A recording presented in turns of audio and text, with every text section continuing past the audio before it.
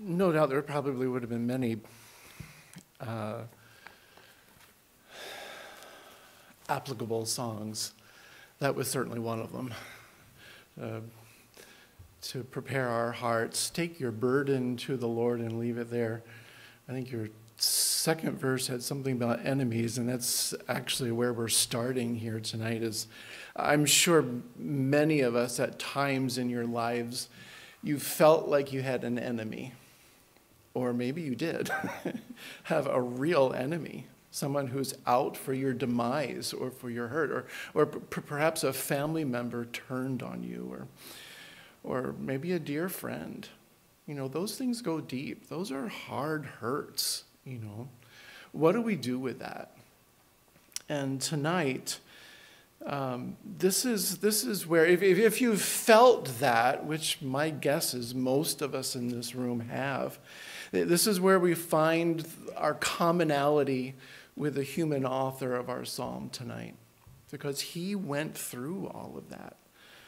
He too, like you and like me, had people turn against him, dear people, family members, actually seeking his life.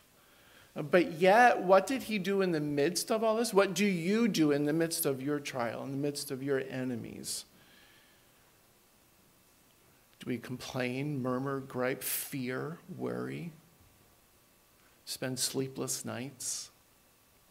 Or do we take our burden to the Lord and leave it there? That's what we should be doing. That's what we should be doing. That's what we're going to look at tonight. You know, and sometimes that's a hard thing. Sometimes that's a long wait, isn't it?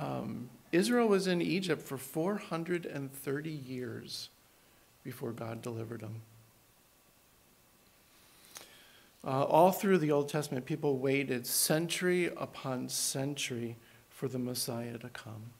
And yet the Bible says, this is a glorious thing, after all these hundreds of years, the Bible says in Galatians, it says, but when the fullness of time was come.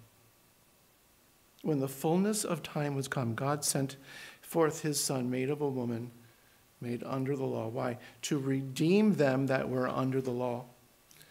God knew when the time was right, and Jesus came and he delivered.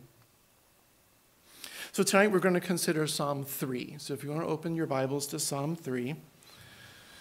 The subtitle here reads, A Psalm of David when he fled from Absalom his son. So right away, I'm sure you're rehearsing that story, right? And that story is found in 2 Samuel 15 and 16. So if you want, you don't have to, but if you want to keep a finger in 2 Samuel and another finger in Psalm 3, I'll be flipping back and forth a little bit.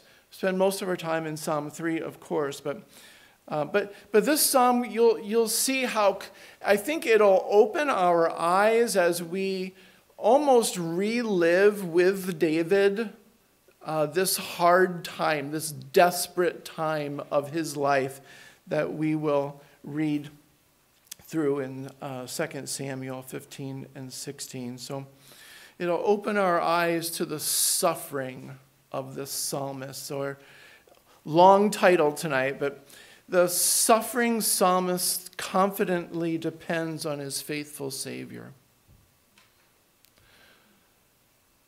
Suffering psalmist. So certainly a tragic account when we have to consider the events of David's life as it is presented to us here. One family deliberately and viciously endeavoring to destroy another one. So Psalm 3 opens with David's complaint about his enemies. Verses 1 and 2, Lord, how are they increased that trouble me? Many are they that rise up against me. Many there be which say of my soul, there is no help for him in God. Selah. David turns right away. He turns his complaint into prayer. Something I've been in a habit of telling my children when they, maybe if they're away and they call with a problem. I say, whenever you think of that problem, turn it into a prayer. Talk directly, as Pastor said this morning, turn your gaze heavenly. Turn it into a prayer. Talk to the Lord about it right away, every time you think about it. Take it to the Lord in prayer. So David watches and he listens, right, to the reports as he flees from his son, Absalom, from this rebellion, this conspiracy. The rebellion's growing. His loyal friends, his subjects, seem to be all turning on him. And his own son, Samuel, not only seeks his crown, but seeks his life. In 2 Samuel chapter 15, verse 12, toward the end, the second part of verse 12, 2 Samuel 15, 12b, says, the conspiracy was strong, for the people increased continually with Absalom. Referring right back to Psalm 3, Lord, how are they that increased that trouble me? You can see this correlation. Perhaps David wrote this in the midst of his trial, in his fleeing. Perhaps he wrote it years later as he's remembering back. But you see how closely it ties in with the events of David's life. You know, this day, this trouble that David was experiencing was prophesied years earlier. And no doubt David thought on his own past sins, though forgiven, with now these consequences coming to fruition. His sin with Bathsheba and against Uriah. He likely remembered these prophesied consequences as he walked barefoot with his head covered, as the scriptures tell us in 2 Samuel.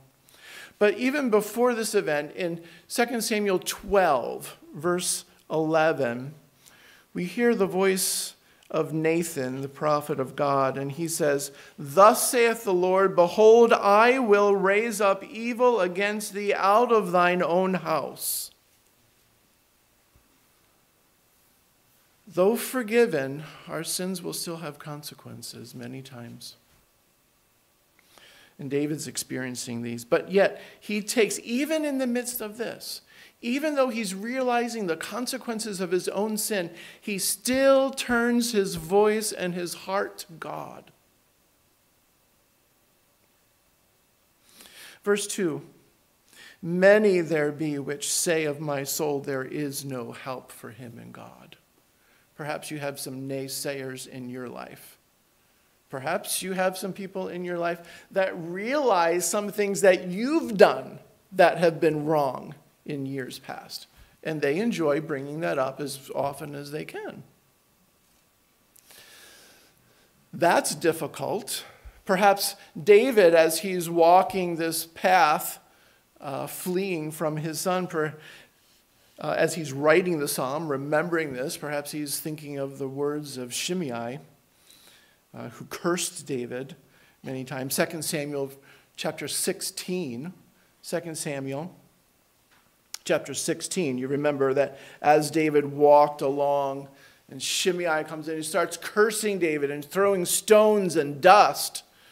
Some of David's warriors along his side wanted to end this man's life very quickly, but he said, no, if God's called him to curse, let him curse.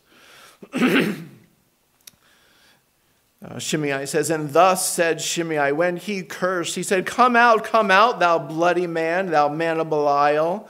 The Lord hath returned upon thee all the blood of the house of Saul, in whose stead thou hast reigned. And the Lord hath delivered the kingdom into the hand of Absalom thy son. And behold, thou art taken in thy mischief, because thou art a bloody man. These are horrible things Shimei is saying against David. Perhaps you have people that are cursing you, don't like what you've done or what you're doing. Perhaps you have voices in your life that tell you that God doesn't listen to you. Perhaps there's someone who knows the evils of your past, yet God is faithful. We always remember when these voices come, we remember that God is faithful and just to forgive us our sins and to cleanse us from all unrighteousness. Now, if we look at the end of verse 2, Selah. This word occurs 70 times in the Psalms and occurs 3 times in this psalm, Psalm 3. Some say it's a musical interlude. Others say it's a denotation of perhaps as if to say stop and think about it. Consider what was just said. Perhaps both could be true. Musical interlude while you're stopping to think about it. But David moves past all these harsh words. Okay, there's 8 verses in Psalm 3. He spends 2 of them complaining. And the other 6, he turns directly to God and recognizing who God is, what he has done for him in the past, and then confidently declaring his own trust and faith in his God. So I love how verse 3 starts. After complaints of all of his enemies in verses 1 and 2, desperate complaints. Verse 3, but thou, O Lord. In other words, no one can compare. My enemies are nothing compared to you, Lord. But thou, O Lord, art a shield for me, my glory, and the lifter up of mine head. But thou, O Lord. I see this as a remarkable transition that David has. A remarkable transition that David makes. He decides to turn from his problems to the only one who can solve his problems, to his Lord. He decides to turn from his worry to thinking about and talking to his God, the only one who can provide him with the protection he needs, to restore his reputation, and to give peace and joy. Charles Spurgeon says this, what a divine trio of mercies is contained in this verse. Defense for the defenseless, glory for the despised, and joy for the comfortless. Verse 4, I cried unto the Lord with my voice, and he heard me out of his holy hill. David remembered the many times that he had been in trouble in the past. And he remembers how many desperate prayers, how many cries for help that he had cried to God. David remembered that God had answered. David remembered some of these victories. David remembered that God was able to deliver. I cried unto the Lord with my voice, and he heard me.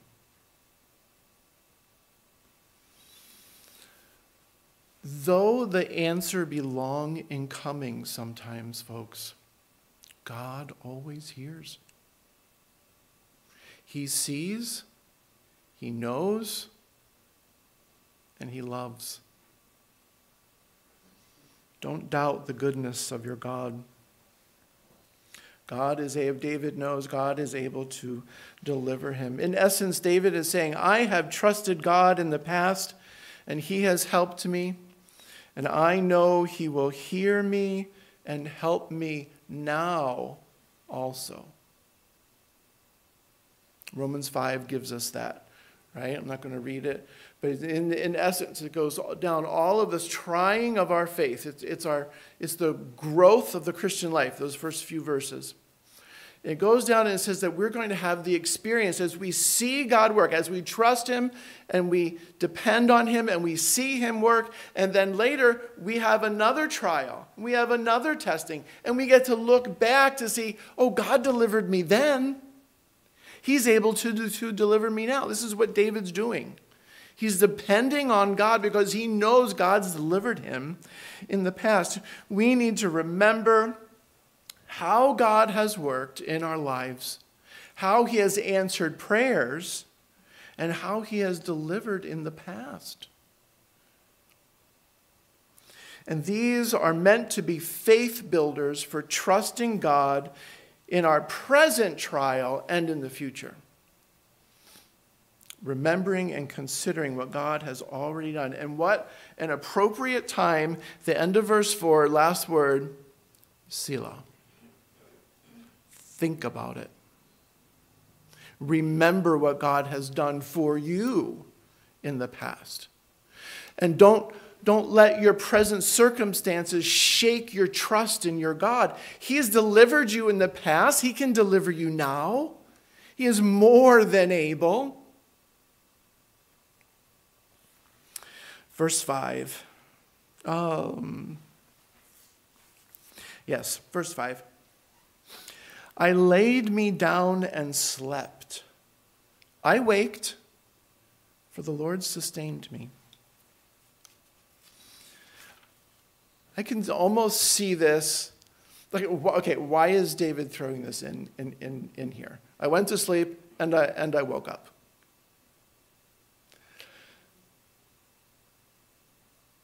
Because he's demonstrating that he really does trust God. He's demonstrating by the mere fact that he's got people out to kill him, and he has no place to shelter. He is in the wilderness, and he laid down and slept. And he awoke. Why? He knows why. Because God sustained him. Almost as though to say, if I didn't wake, I would have been in heaven, and that would have been God's will, and I'm okay with that. David was able to sleep, even though, and frankly, any one of these things could keep us up all night long worrying, even though his past sins were called to his own remembrance. Even though the consequences for, yes, his repented sins, but his consequences nonetheless were coming to fruition. Even though he lost his job, in essence. Even though his son was rebelled against him. And even though his son was out to kill him, he laid himself down and slept.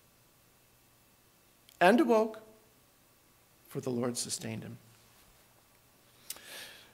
Matthew Henry says this. He says, this is applicable to the common mercies of every night, which we ought to give thanks for alone and with our families every morning. Many have not where to lay their head, but wander in deserts. Or if they dare not lie down for fear of the enemy, but we have laid ourselves down in peace. Many lie down and cannot sleep, but are full of tossing to and fro till the dawning of the day through pain of body or anguish of mind or of continual alarms of fear in the night. But we lie down and sleep in safety, as though incapable of doing anything then for our own preservation. Verse 6. I will not be afraid of 10,000s of people who have set themselves against me round about. Now, for us, that would be hyperbole. That would be an exaggeration. We don't have 10,000 for David. This was likely a reality. He had 10,000s of people seeking his head. But what did he say about that? I will not be afraid. I will not be afraid of 10,000s of people that have set themselves against round about me. We, like David, should declare our confidence in our God in the midst of trying circumstance. We get to our final section here, verses 7 and 8.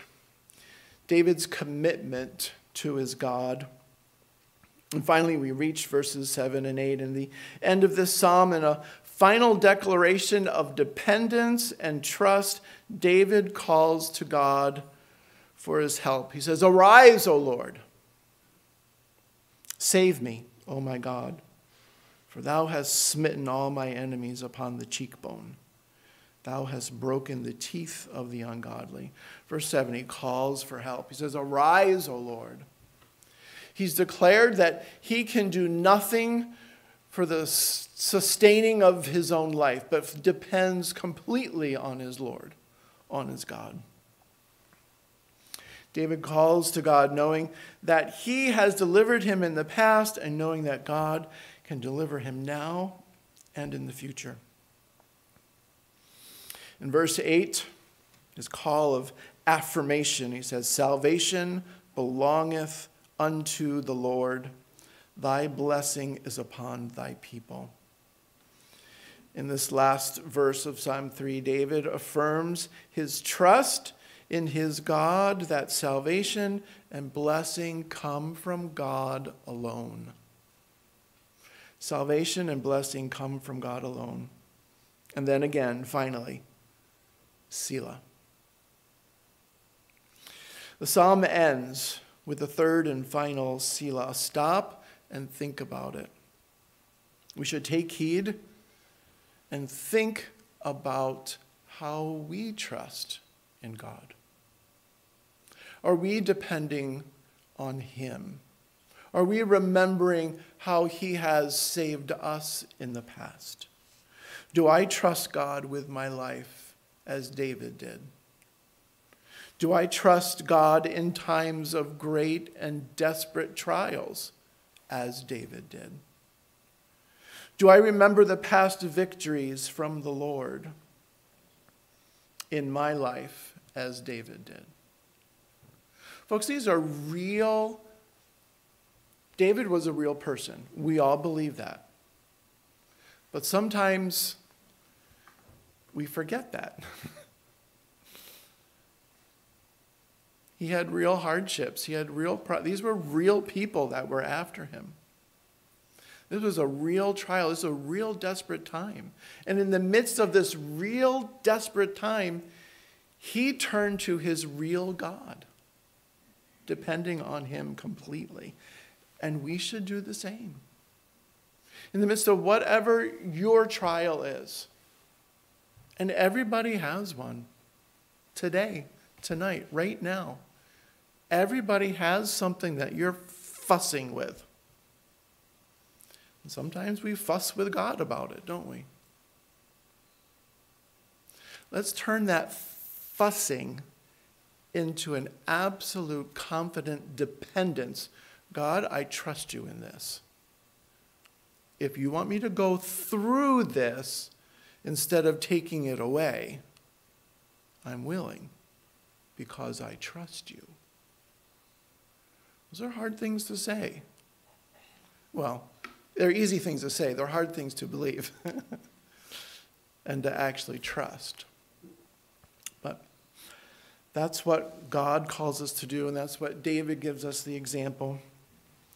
Final quote from Matthew Henry says, in singing this psalm and praying it over, we must own the satisfaction we have had in depending upon God and committing ourselves to him, and encourage ourselves and one another to continue still hoping and quietly waiting for the salvation of the Lord.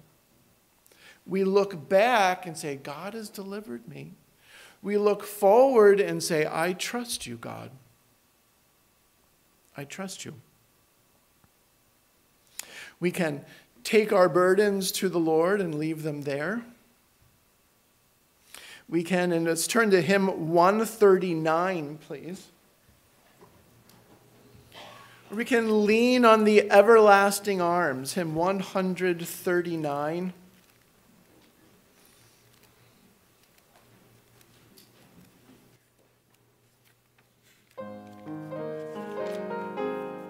May remain seated as we sing.